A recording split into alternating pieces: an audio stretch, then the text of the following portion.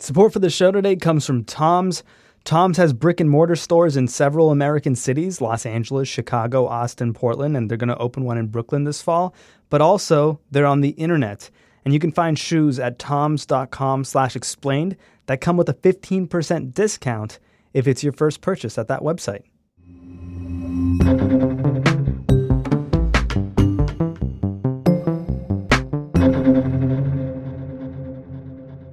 Paul Manafort's second trial was supposed to begin this week in Washington, D.C., but it's not because Paul Manafort flipped. We found out Friday he's now cooperating with Robert Mueller's Russia investigation. If that investigation has made one thing clear to the entire country, it is this.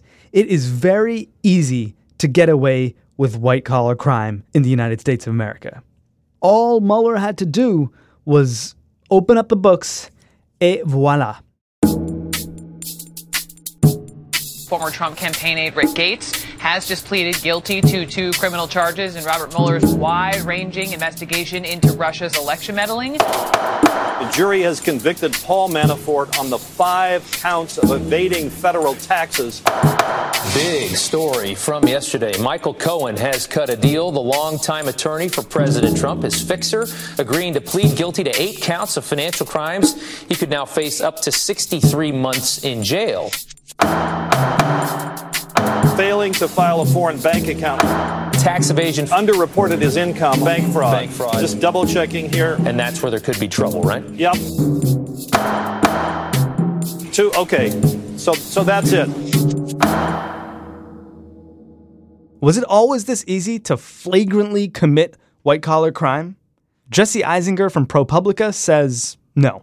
There's never been a golden age where we prosecuted white-collar criminals very well, but there have been silver ages where we did it a lot better than that. Jesse wrote a book called The Chicken Shit Club, Why the Justice Department Fails to Prosecute Executives. Most recently, after the NASDAQ bubble burst, the stock market bubble, in the late 1990s, we prosecuted almost all the top executives from almost all the major companies that were implicated in the accounting fraud pandemic, most notably Enron, but there was also Tyco, Global Crossing, WorldCom. Your listeners may hearken back to some of those names. Yeah, Enron was the big one, right? Enron was the very biggest. Yes, exactly. So remind everyone what Enron did. What exactly did the company get in trouble for? Yeah, what didn't they get in trouble for? It was a giant energy trader. It was very close to the Republican Party, close to the Bush family, and it had reached the top of the Fortune 500, top 5 or 10, if I recall correctly, and then spectacularly collapsed. And it turned out that it had been faking pretty much everything, lying about having a huge amount of debt in balance sheet vehicles and inventing revenue that it didn't really have. It was a house of cards, the kind of classic case of hiding your debts and not really producing any profits. And once people started exposing it, those things are just not sustainable. And so the house of cards starts to fall apart. When exactly does the federal government get involved to prosecute? So the stock market starts crashing in March of 2000. That's another reason why Enron collapses, because the euphoria starts to dissipate. And the old saying from Warren Buffett is when the tide goes out, you get to see who's swimming naked.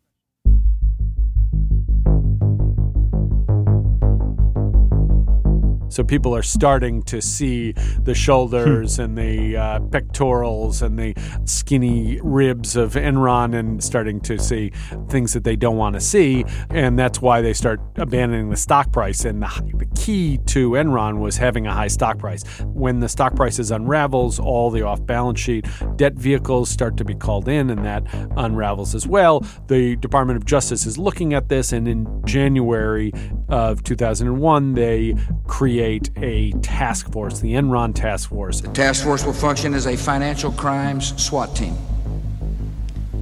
overseeing the investigation of corporate abusers and bringing them to account. This is the Deputy Attorney General at the time at the DOJ, a guy named Larry Thompson. As you know, our prosecutors and investigators have been working hard at running down the vast array of of allegations of criminal conduct related to the collapse of the Enron Corporation. And he pairs up with the guy that you may have heard of named Robert Mueller. Executives who deceive the investing public will be held accountable. Who is the head of the FBI at the time. The FBI investigates and gives the investigative findings to prosecutors at the DOJ. And there's some political pushback within the Bush White House because business executives are screaming to their friends in the White House that the Bush administration DOJ is being too aggressive. And so Mueller and Larry Thompson go to a meeting with George Bush. And instead of speaking in generalities, they decide, well, let's show Bush the specifics of what we have uncovered about Enron and all these other accounting fraudsters. We're going to lay out the evidence for him. And they spend a meeting and they lay out the evidence. And at the end of the meeting, he says, LT, Bob, you go and get him. And gives them a lot of political cover. My administration will do everything in our power to end the days of cooking the books, shading the truth, and breaking our laws. Okay, so what happens to Enron and its executives? So the SWAT team is essentially locked in a room, and they start to put cases together. They initially focus on Arthur Andersen, the accounting firm that was the handmaiden to Enron's fraud. And the prosecutors are negotiating with Andersen to admit guilt. And what Andersen had done is when they got wind that the feds were starting to investigate Enron, they destroyed literally tons and tons of documents related to the audit of Enron. Did you give an order to destroy documents in an attempt to subvert governmental investigations into Enron's financial collapse? And if so, did you do so at the direction or suggestion of anyone at Andersen or at Enron?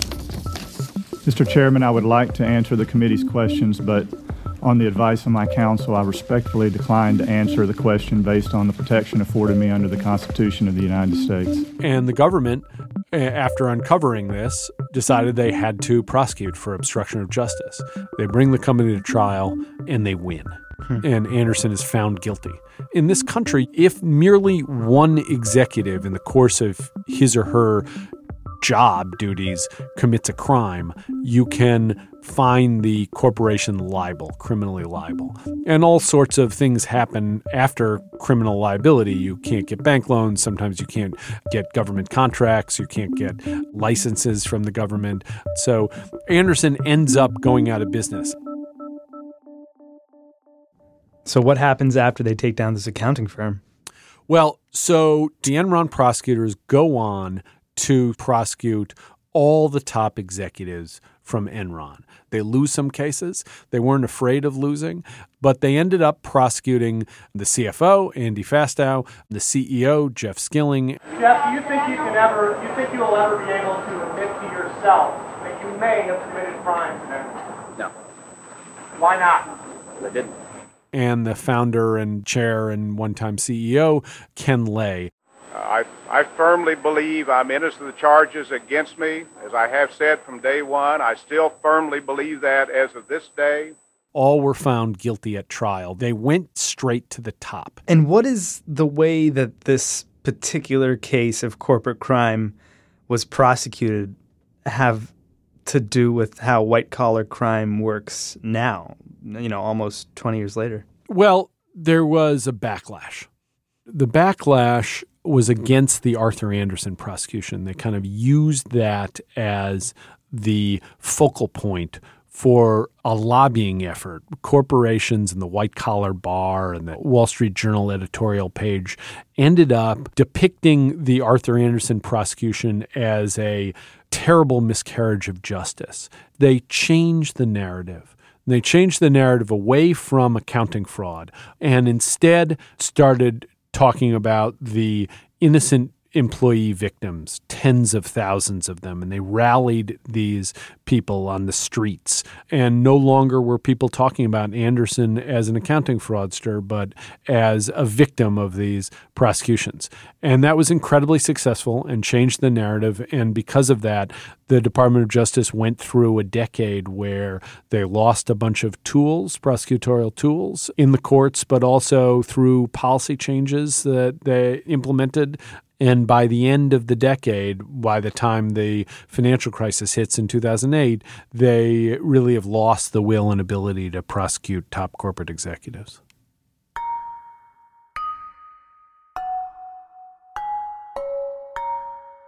If a white-collar crime is committed in a city and no one cares to prosecute it, is it even a crime?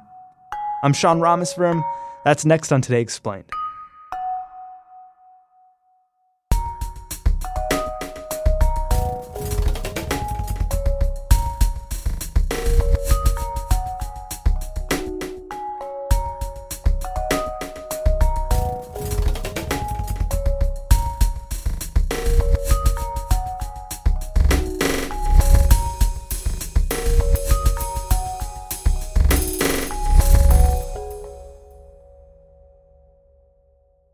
Vanderplug. Yeah. You listened to the show yesterday? Oh, yeah. You hear the ads? Tom's. And that's why I have you here right now, is to talk about Tom's with me, because as you can see, you got a big box. I got a big box. Honestly, a box that size, it could be anything. How many shoes do you think are in here? Honestly, it could be hundreds. Hundreds of baby shoes, maybe. I'm sorry, are baby shoes not shoes anymore? Let's find out together.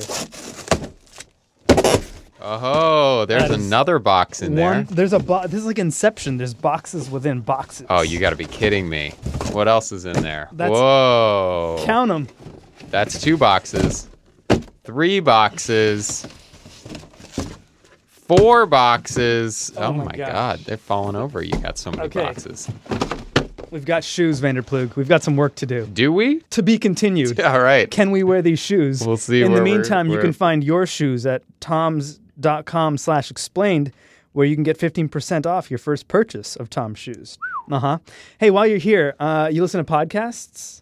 Duh. Have you heard about the Last Scene podcast from WBUR? No, not at all. Have you seen Ocean's 8? Yes. Ocean's 11? Yes. Ocean's 12? Yes. Ocean's 13? Yes. I lied. I haven't seen Ocean's 8. Okay, so it sounds like you half like heist movies. You know, I can dabble with a heist movie. Okay, well, Last Scene's a heist podcast. Oh, wait, what do they heist? Art. They do?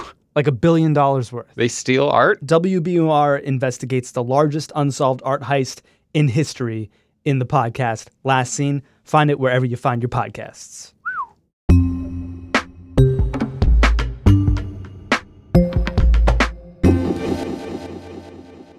What happens to white-collar crime prosecutions after Enron? Is this backlash so profound that it changes the way we do this sort of prosecution? Yeah, it entirely changes. So prosecutions do drop. There's a big resource shift after 9/11. So the FBI takes away white-collar agents and puts them on terrorism and terrorism financing. So there's a shift in priorities.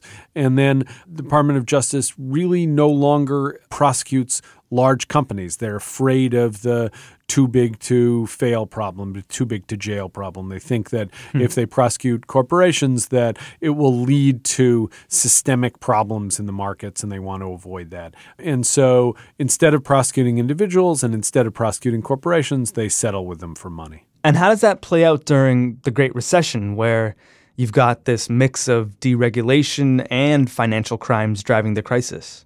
After the financial crisis, the Obama DOJ does not make it a priority to investigate these crimes, and that's the first mistake.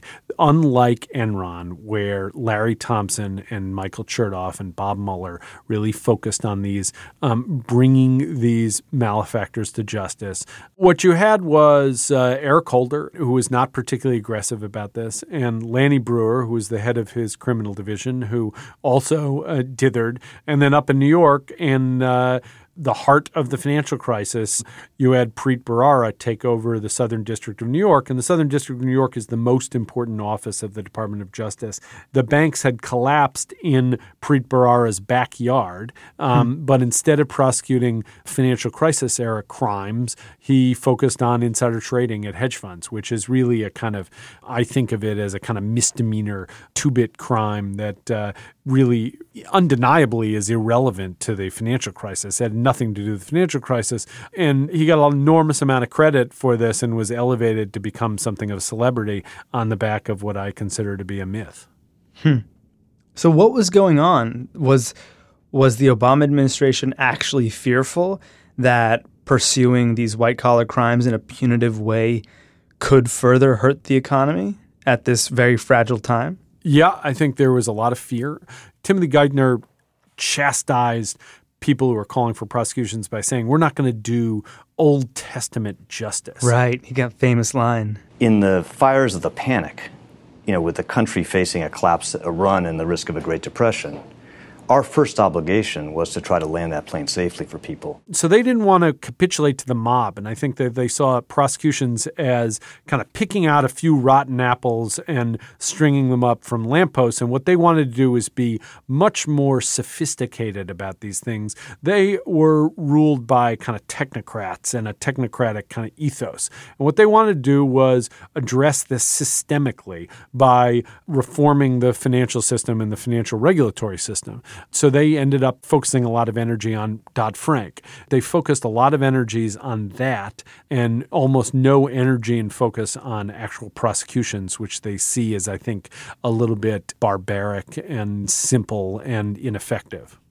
Right, barbaric and simple and ineffective unless it's for something like assault or robbery or murder, let's say. So what does their refusal to do like Old Testament justice, as Tim Geithner called it, in this massive financial collapse do for the way we approach white-collar crime in the country? Well, I mean, I think one is it has a profound effect on the way people see the justice system.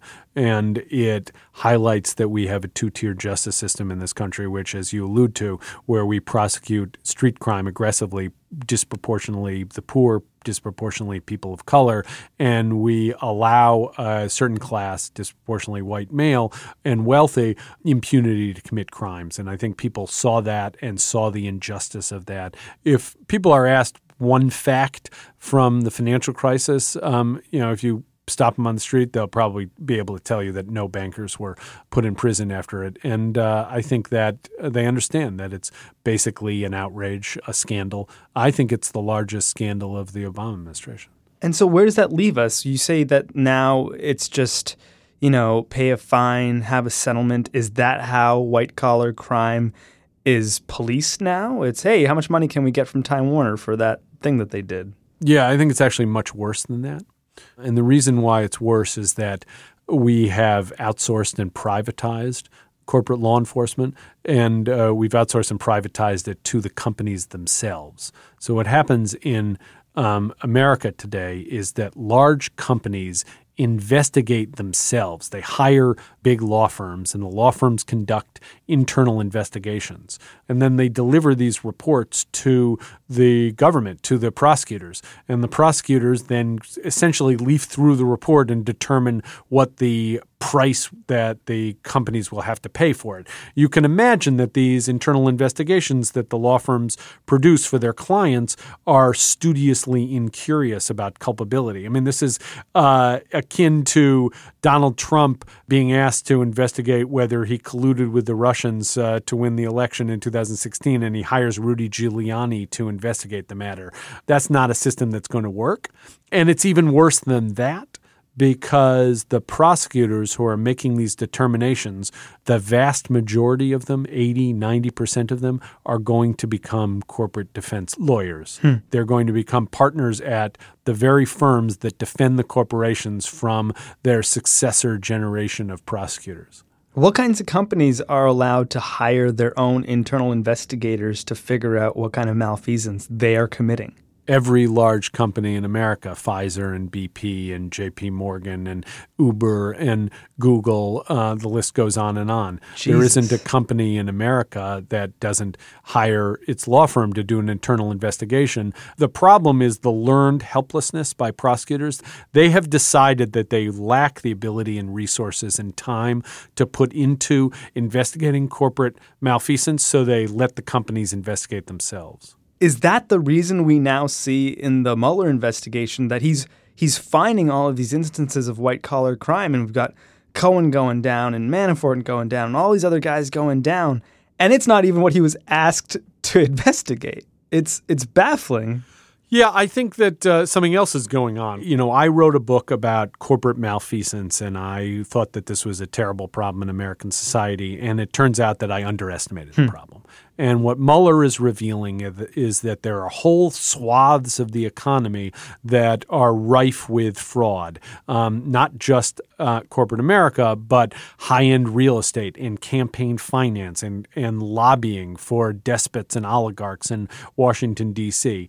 And it turns out experts have been telling me that there are probably thousands and thousands of Manaforts out there and Cohen's out there, but the feds, the FBI and the IRS don't really have the capacity or interest in trying to uncover who they are. So that's one big thing that we are learning from Mueller, is that he is exposing our white-collar prosecution crisis and the fact that we have let these sectors of the economy run amok. I mean, what do you think it would take to really shift the way the country treats white-collar crime right now? Well, I'm stunned that the Great Recession and the global financial crisis did not cause more fundamental reckoning with our society and more reforms. I think the Obama administration really blew it.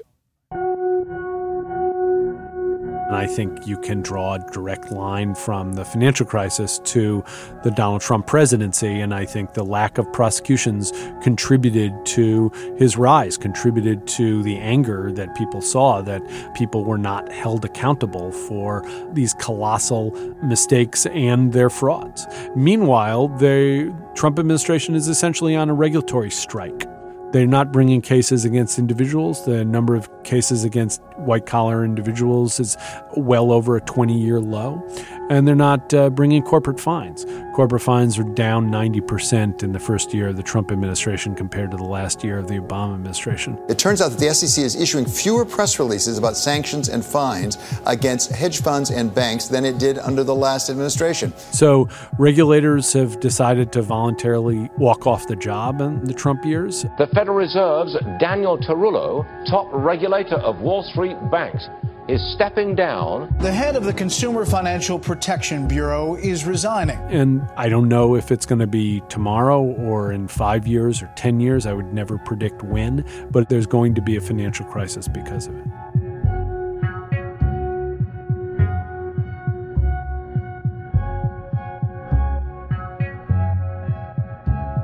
Jesse Eisinger is a senior reporter and editor at ProPublica. His book about white-collar crime is called The Chicken Shit Club: Why the Justice Department Fails to Prosecute Executives. I'm Sean Rameswaram. This is Today Explained.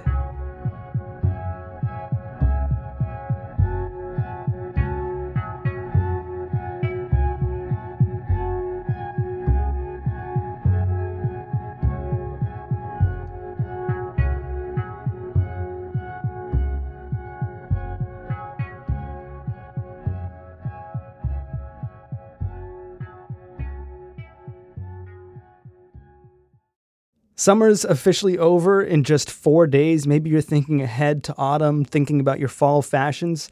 Think about Tom's Shoes. You can get 15% off your first purchase right now when you go to toms.com/explained.